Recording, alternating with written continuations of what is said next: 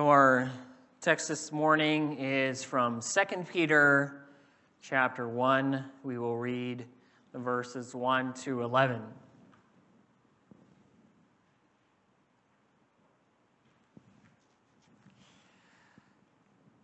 Simeon Peter, a servant and apostle of Jesus Christ, to those who have obtained a faith of equal standing with ours by the righteousness of our God and Savior Jesus Christ, may grace and peace be multiplied to you in the knowledge of God and of Jesus our Lord. His divine power has granted to us all things that pertain to life and godliness, through the knowledge of him who called us to his own glory and excellence, by which he has granted to us his precious and very great promises, so that through them you may become partakers of the divine nature, having escaped from the corruption that is in the world because of sinful desires. For this very reason, make every effort to supplement your faith with virtue, and virtue with knowledge, and knowledge with self-control, and self-control with steadfastness, and steadfastness with godliness, and godliness with brotherly affection, and brotherly affection with love. For if these qualities are yours and are increasing, they keep you from being ineffective or unfruitful in the knowledge of our Lord Jesus Christ. For whoever lacks these qualities is so nearsighted that he is blind, having forgotten that he was cleansed from his former sins. Therefore, brothers, be all the more diligent to confirm your calling and election. For if you practice these qualities, you will never fall.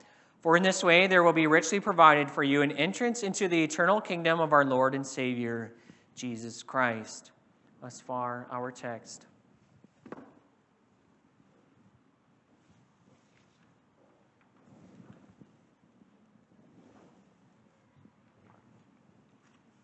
Beloved congregation of our Lord Jesus Christ, in James chapter 1, we hear these words, "Be doers of the word and not hearers only, deceiving yourselves.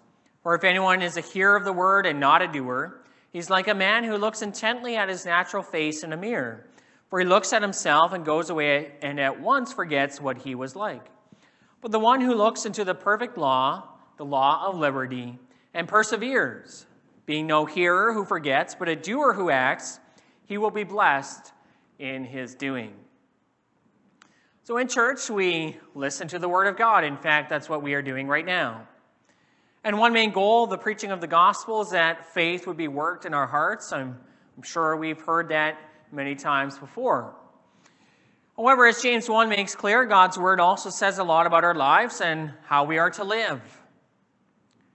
God does not want us to only hear his word this morning and then have it go out the other ear. God wants us to act on his word, to put it into practice. He wants our lives to be changed. This morning our text is from 2 Peter 1, and God in this passage calls us to add to our faith a number of virtues, as we hope to see. It's a call to be a doer of God's word.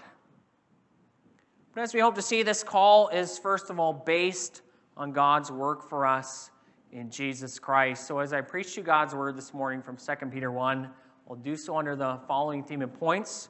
Because God has given us everything we need for life and godliness, he calls us to add every virtue to our faith. We will look at, first of all, the things God has given us. That follows verses 1 to 4 of our text. Second of all, the virtues we add to our faith. That's verses 5 to 7. And finally, the results of heeding this call. That's verses 8 to 11. So first of all, the things God has given us.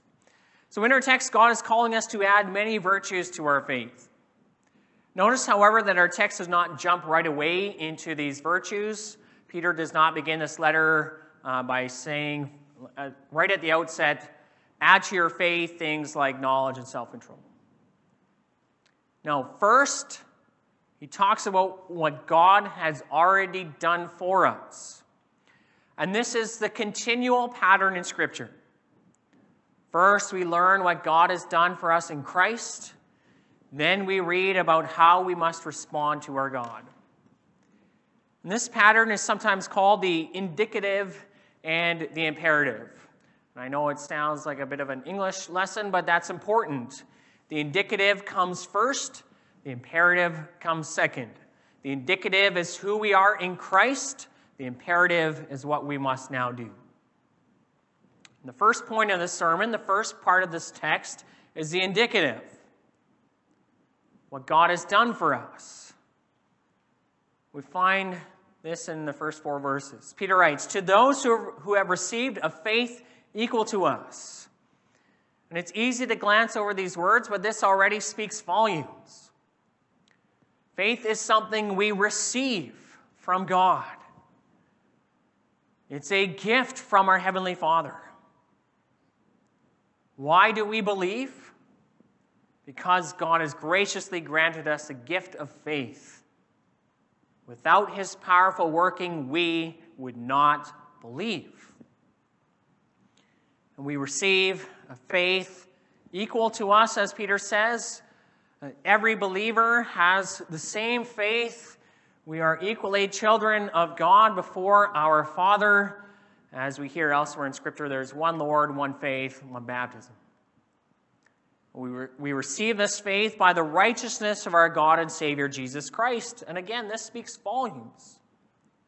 First, we have an emphatic declaration of the divinity of our Lord Jesus Christ.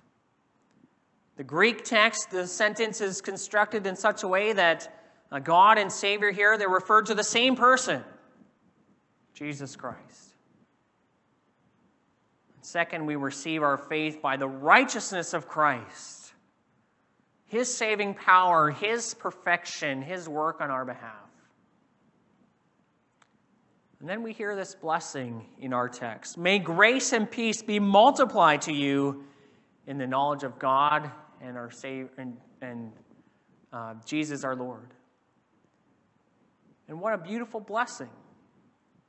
May grace and peace be multiplied to you. That is to say, may grace and peace be ever increasing towards you. May it keep building and building through this knowledge of our God and our Lord Jesus Christ. Well, that's only the basic introduction of the letter. And already it's rich. But there's a lot more. The Spirit, through Peter, can give this blessing because, as he says in verse 3, God's power has given us everything we need for life and godliness. He's given us everything we need for eternal life and everything we need to live for Him. And our text says that God's power has given us these things through the knowledge of Him who called us. You see, we of ourselves, by our nature, we had no hope of overcoming sin and death. Our condition was hopeless. But if we know our God, and we know that these things, our sinful condition, death, they're not a problem for God to overcome. God's divine power to raise the dead makes it possible. Think of what we read in 1 Peter 1. We've been born again through the resurrection of Jesus Christ from the dead and into an inheritance that is imperishable, undefiled, and unfading, safely kept in heaven for you. And it's God's resurrecting power that is at work in us. Listen to Ephesians 1. Here the Apostle Paul prays, that the eyes of our hearts might be enlightened, that we might know what is the immeasurable greatness of God's power towards us who believe, according to the working of His great might that He worked in Christ when He raised Him from the dead. These things are true of us. It's important to view yourself through the eyes of faith, and as Scripture says, that the same power that God used to raise Christ is the same power at work in you to give you life, to change you. In fact, Ephesians 2 says that even though we were dead in our trespasses, God made us alive together with Christ. And so we have eternal life even now. We've been raised with Him. And it's a gift. And that same resurrecting power is what we need to live a godly life, as our text says. We've been raised with Christ, and so we can live a new life. How could we live like we are still dead in sin if we are raised with Christ? It's impossible. But we are alive in Him, and so we will live accordingly. And verse 3 continues saying, His divine power has given us all things for life and godliness through Him who called us to His own glory and excellence. And it can also read that we've been called by His own glory and excellence, as you probably have a note in your text. And if the sense is we have been called to His own glory and excellence, the meaning is this: that we've been called to experience and to enjoy God's glory and excellence. And in eternal life, we will certainly enjoy God's glory, His most excellent being. Just think of all the glorious things here in this life. Even living in a broken world, there's so many things to enjoy, to experience, that all testify to the glory and the greatness of our God. And yet everything we experience now will pale in comparison to the glory that is coming in eternal life, in the presence of God. We've been called to that glory and excellence. Now, if the sense here is that we've been called by His own glory and excellence, the meaning is this: that in our conversion, God enlightens our hearts to see His unsurpassing glory and excellence, and He unfailingly brings us to faith by them.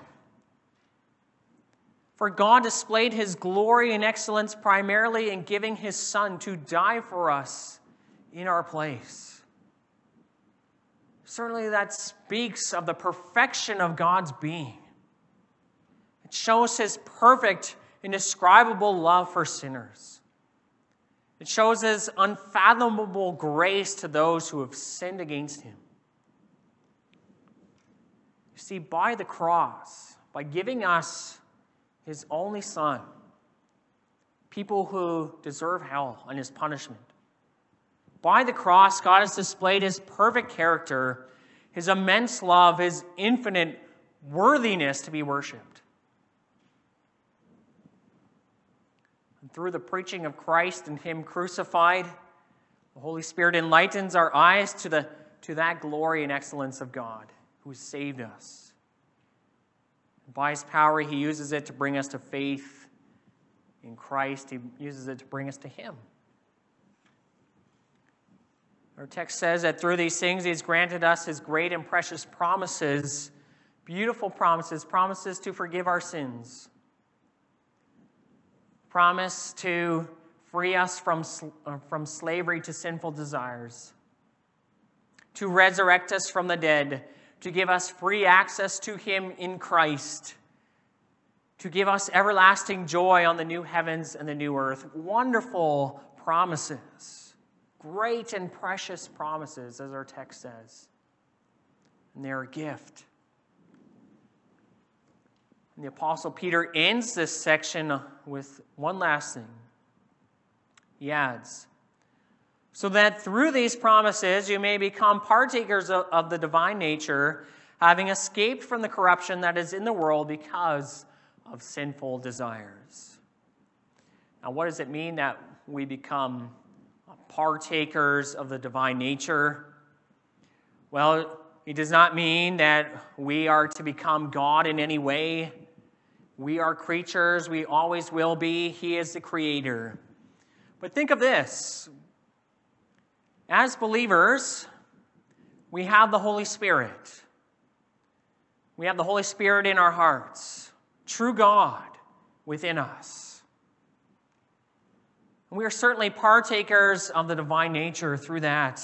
It's by the Spirit, then, that we are also conformed to the image of God. We begin to take on God's excellent virtues in our lives because we are in Him. We are in Christ. We're becoming like Him. Notice how this contrasts with our old lives of sin. We are partakers of the divine nature after having escaped the corruption in the world due to sinful desires. Similar to what we read in 1 Peter 1, we've been ransomed from our futile ways of life that were handed down to us from our forefathers. And so we are not conformed to the desires that we had when we lived in ignorance. No, our nature has been changed. We've been set free from slavery to sin so that we might serve God. Once we were only in Adam, and so we lived just like the rest of the world. But now we are in Christ, and so we will live like him. That brings us to our second point, the virtues we add to our faith. It's also verses 5 to 7 of our text. So verse 5 of our text, it makes a switch. Just heard how God has given us everything we need for life and godliness. And the Holy Spirit, through Peter, now calls us to grow in perfection. And he gives us a list of virtues to add to our faith. And as he does, each one of us is to examine our own hearts and lives. Not someone else's, but our own. Each person needs to ask himself or herself, am I adding these virtues to my faith? So let's begin. Verse 5 says, for this reason, make every effort to supplement your faith with virtue. Or a better translation would be supplement your faith with excellence. See, it's the same word used to describe God or Christ in verse 3. The one who has called us to his own glory and excellence. It's the same word here. Add to your faith excellence. In other words, we who believe in Christ, we make it our aim to take upon ourselves the same excellence of God's own character and being.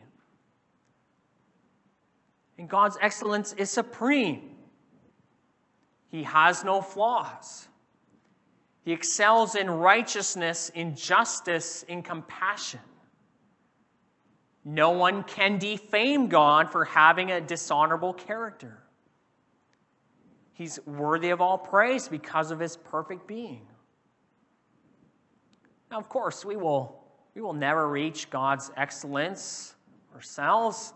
In this life, we remain weak, we remain sinful. But this is something we strive for. To put on a character that is noble and admirable and wholesome. Doing this will make us more faithful, dependable, and true. We will grow to become what the Bible describes as blameless and upright. Someone of excellent character can be trusted. He or she refuses to live a double life, appearing upright around others, but embracing a life of sin in private. Verse 5 goes on, we supplement excellence with knowledge. And we can distinguish two different kinds of knowledge. The first is knowing facts and truths about the Bible. The second is more relational, where you grow in intimate fellowship with somebody. And both senses of knowledge can be in view here. It is indeed important for us to keep growing in knowledge of the truths of the Christian faith. To study what Scripture has to say, to know it. We will never grow or finish growing in knowledge of who God is and what he has done. The Bible is worth a lifetime of study. It's important for the maturity of the Christian that we seek to grow in knowledge. Now, to be sure, the Bible does warn against possessing only merely facts, knowing facts about the Bible. Simply knowing lots of facts about the Bible is not virtuous in itself, and knowledge can indeed puff up. However, I appreciate what the late Dr. R.C. Sproul said about this. He said, the Word of God can certainly be in the mind without being in the heart. However, it cannot be in the heart without first being in the mind. And that is true. And by growing in the knowledge of the Word of God, the goal is to grow in relationship with God. And so we read God's Word, we study it. know what God has done for us. To our knowledge, we supplement self-control. Self-control means ensuring our actions are not controlled by evil emotions, impulses, or desires. It's so easy to let frustration and anger and hatred control your words and your actions. And even when you have good desires, we ensure that they're channeled in a good and a positive way. You know, people in this world, they often think they are free, they have freedom when they can just pursue whatever it is they want. The reality is that those who do not know Christ, they are slaves of destructive desires. Desires are controlling them. But that's not how it is to be with us. Remember, you are a partaker of the divine nature. The Holy Spirit is within you. 2 Timothy 1 says, God has given us a spirit of power and love and self-control. And to self-control, we add steadfastness or perseverance. Steadfastness means that in the face of suffering, we continue on in the Christian faith, serving the Lord. It's a call to put on patience in the midst of difficulty, trust during tribulation, and endurance in the face of opposition. Verse 6 goes on to steadfastness, we add godliness. Godliness means living a life worthy of God. It means living every day knowing that in every moment of the day you live before the face of God. All of our actions, our thoughts, our desires are laid bare before the one who sees all things. And godliness means to grow, to become like God in every way. To godliness, we add brotherly affection or brotherly love. And the Greek word here is Philadelphia. That's why the nickname of the city Philadelphia in the United States is the city of brotherly love. Brotherly or sisterly love, what does that look like? Well, it means showing affection and goodwill to your brothers and sisters in Christ in this church. It means thinking the best of them in your heart. It means speaking about them with respect and with dignity. It means refusing to slander and gossip about others in the church. And as I say these things about brotherly affection, I'd like to ask you, whom are you thinking about? About other people? Well, they need to hear this message. Or are you thinking about yourself? Yes, this call goes out to us as a body. Well, this call goes out to each of us as individuals, and we are to search our own heart and add brotherly, sisterly affection to our lives. To brotherly affection, we then add love. Love is the greatest virtue. Love thinks of the well-being of others before oneself. Love serves others and gives of oneself to others. As 1 Corinthians 13 puts it so famously when it says, love is patient and kind. Love does not envy or boast. It is not arrogant or rude. Love does not insist on its own way. It is not irritable or resentful. It does not rejoice at wrongdoing, but rejoices with the truth. Love bears all things, believes all things, hopes all things, endures all things.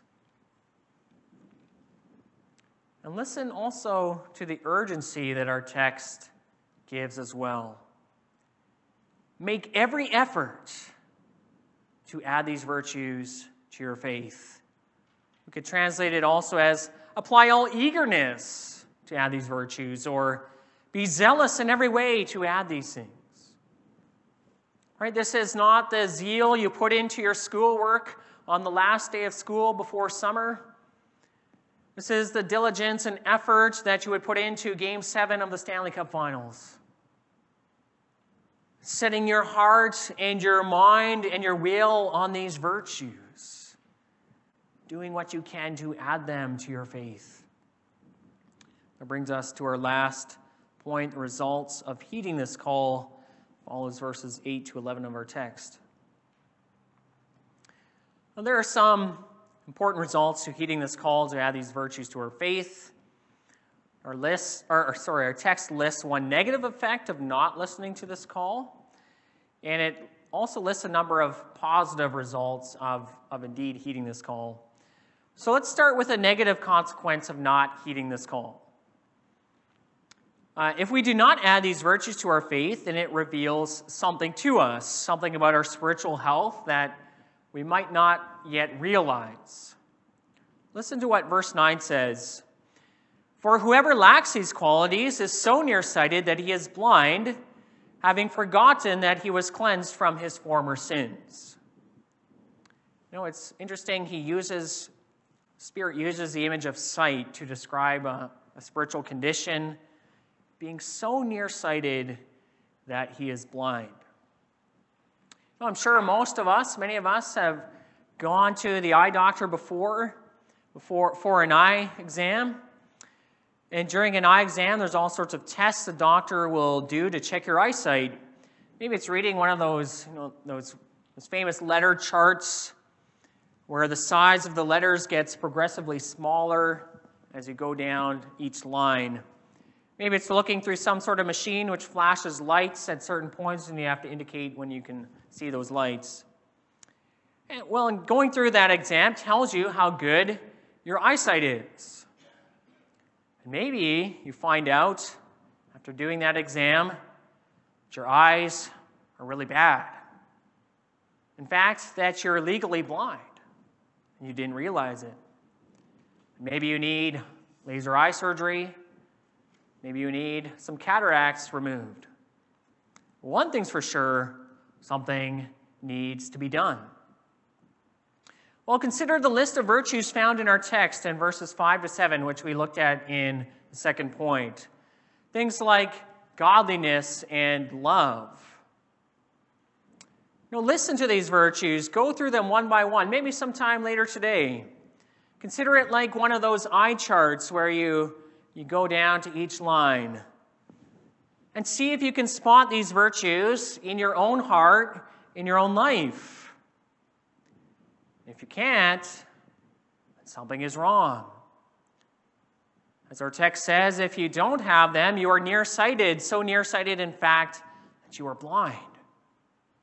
Maybe you didn't even realize it. The Spirit says you have forgotten that you were cleansed from your past sins.